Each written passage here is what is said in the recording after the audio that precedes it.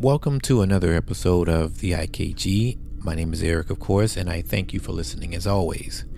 And today's episode of Spooky Times is a rather strange one. As we're getting closer and closer to the scary holiday that is Halloween, oftentimes we are reminded that it's the kids that enjoy the holidays more than we do. And with good reason, of course. Because the kids like to dress up and have fun, and most importantly, they like to eat candy.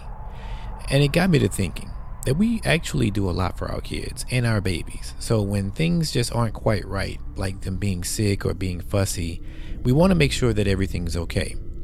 And a lot of times when they're in different rooms, we often listen out and ensure that we can be within an earshot of them.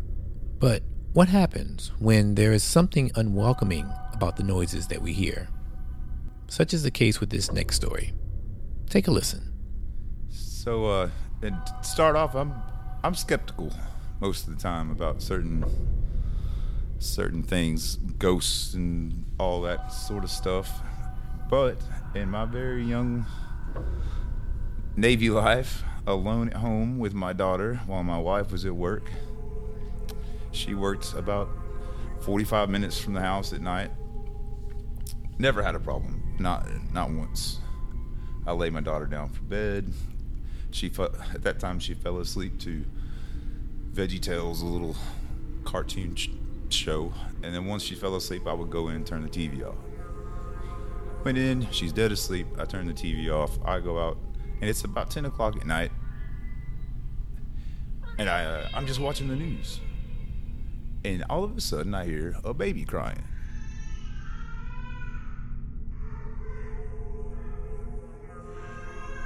Any parent's first response is, get up and go check on your baby. And I mean, she was like 2, I believe. So I go down the hallway. Everything's dark. She didn't even sleep with a nightlight at that time. I crack the lights on. She is dead asleep. Not a motion, not a rollover, a whimper. So I'm like, okay, that's weird. I go back to the living room, and no sooner than I sit down, I hear it again, but it's louder.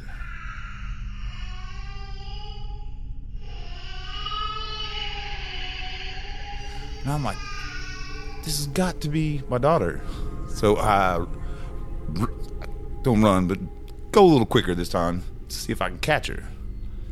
She hadn't moved, she hadn't done anything. I go back, I turn the TV off, and it didn't happen again for maybe about 5-10 minutes. And right when I started to get comfortable to turn the TV on, sure enough, it is a kid just screaming, like a baby screaming.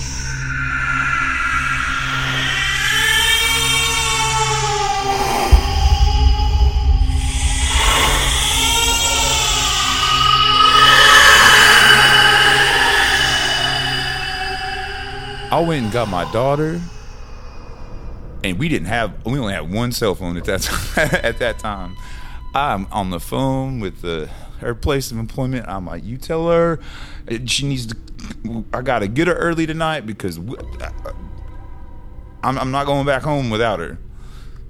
I thought I was going crazy, but she couldn't get off work. She kind of calmed me down. I was like, okay, I tell you what, I'm not staying there with our daughter by myself. So we're just going to drive around. We drove around. Finally went to pick her up. And I told her all about it. And she was like, Joshua, you're so full of it. I'm like, I ain't never been so sure of something in my life. Well, it never happened again. I don't know if she just thought I was crazy or not. Well, shortly, right down the road, that's what said. That happened. There was a hurt child screaming from that inside of that house, and our neighbors didn't even have kids. So, just imagine for a second. You're at home. You know your daughter's in bed, laying down. You're getting your bearings, resting and things like that, and all of a sudden you hear that. What would you do if you hear something so unsettling, like a baby screaming at the top of their lungs? only to realize that it's not yours, and there are no other ones around you. It's hard to imagine, but as we continue on, that may not be the only thing that's pretty creepy going on around his home.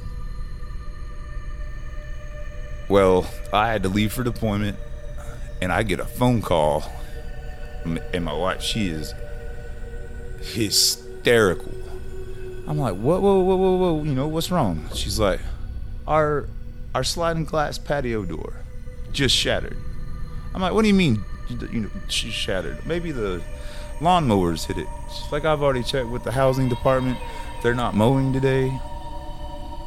She's like, she had laid down for a nap, and she heard glass kind of, you know, when it starts to crack. And she's like, by the time I went and checked it out, you could see it spiderwebbing. And when she went towards the window,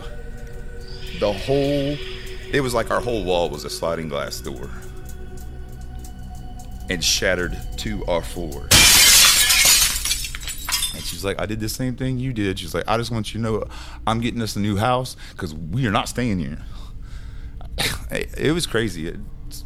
I mean, the only other thing where I actually ever saw anything was actually in an apartment here in Louisville.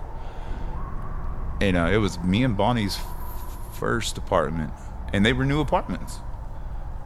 And then for about a week, our TV in the living room would come on by itself.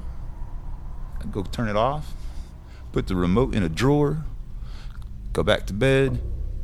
Dang thing came right back on. And then I swear one night, we didn't have anything that really cast shadows. It's like everything was dark. When we went to bed, everything was dark. And you could see a shadow in the dark that would pass our bedroom door. We didn't have to stay there long, thankfully, but yeah, I mean, honestly, things like that keep me believing, but I'm not anybody to tell somebody else that, you know, this stuff doesn't exist. Yeah, it had me out of my skin, and I can't explain it, but I do know what I heard. I asked the neighbors, I'm like, there are no kids over here? Y'all don't have any family over? And they're like, no. And I told them about it. They shortly moved after we did. They're like, yeah, because it was like it was a duplex housing unit. I don't know what was in that house. And after that, she told me that glass broke. And I mean, I couldn't even get home to like comfort her or anything, you know. She's like, Joshua, we got to get out of here. I'm like, yeah. You do what you got to do. So. Well, I won't lie. When being told these stories, I instantly had chills knowing there are unexplainable things that happen all around us. And when it comes to the unexplained, logic tends to try and fill in the gaps. But as I said once before, thinking logically is your brain's way of trying to convince you that there aren't supernatural happenings or miracles that we just don't have an answer to. So, let me know what you think about that one. Thank you so much for listening to another episode of the IKG. Again, this is the Spooky Times edition of the IKG. I am Eric, and I will definitely see you all soon.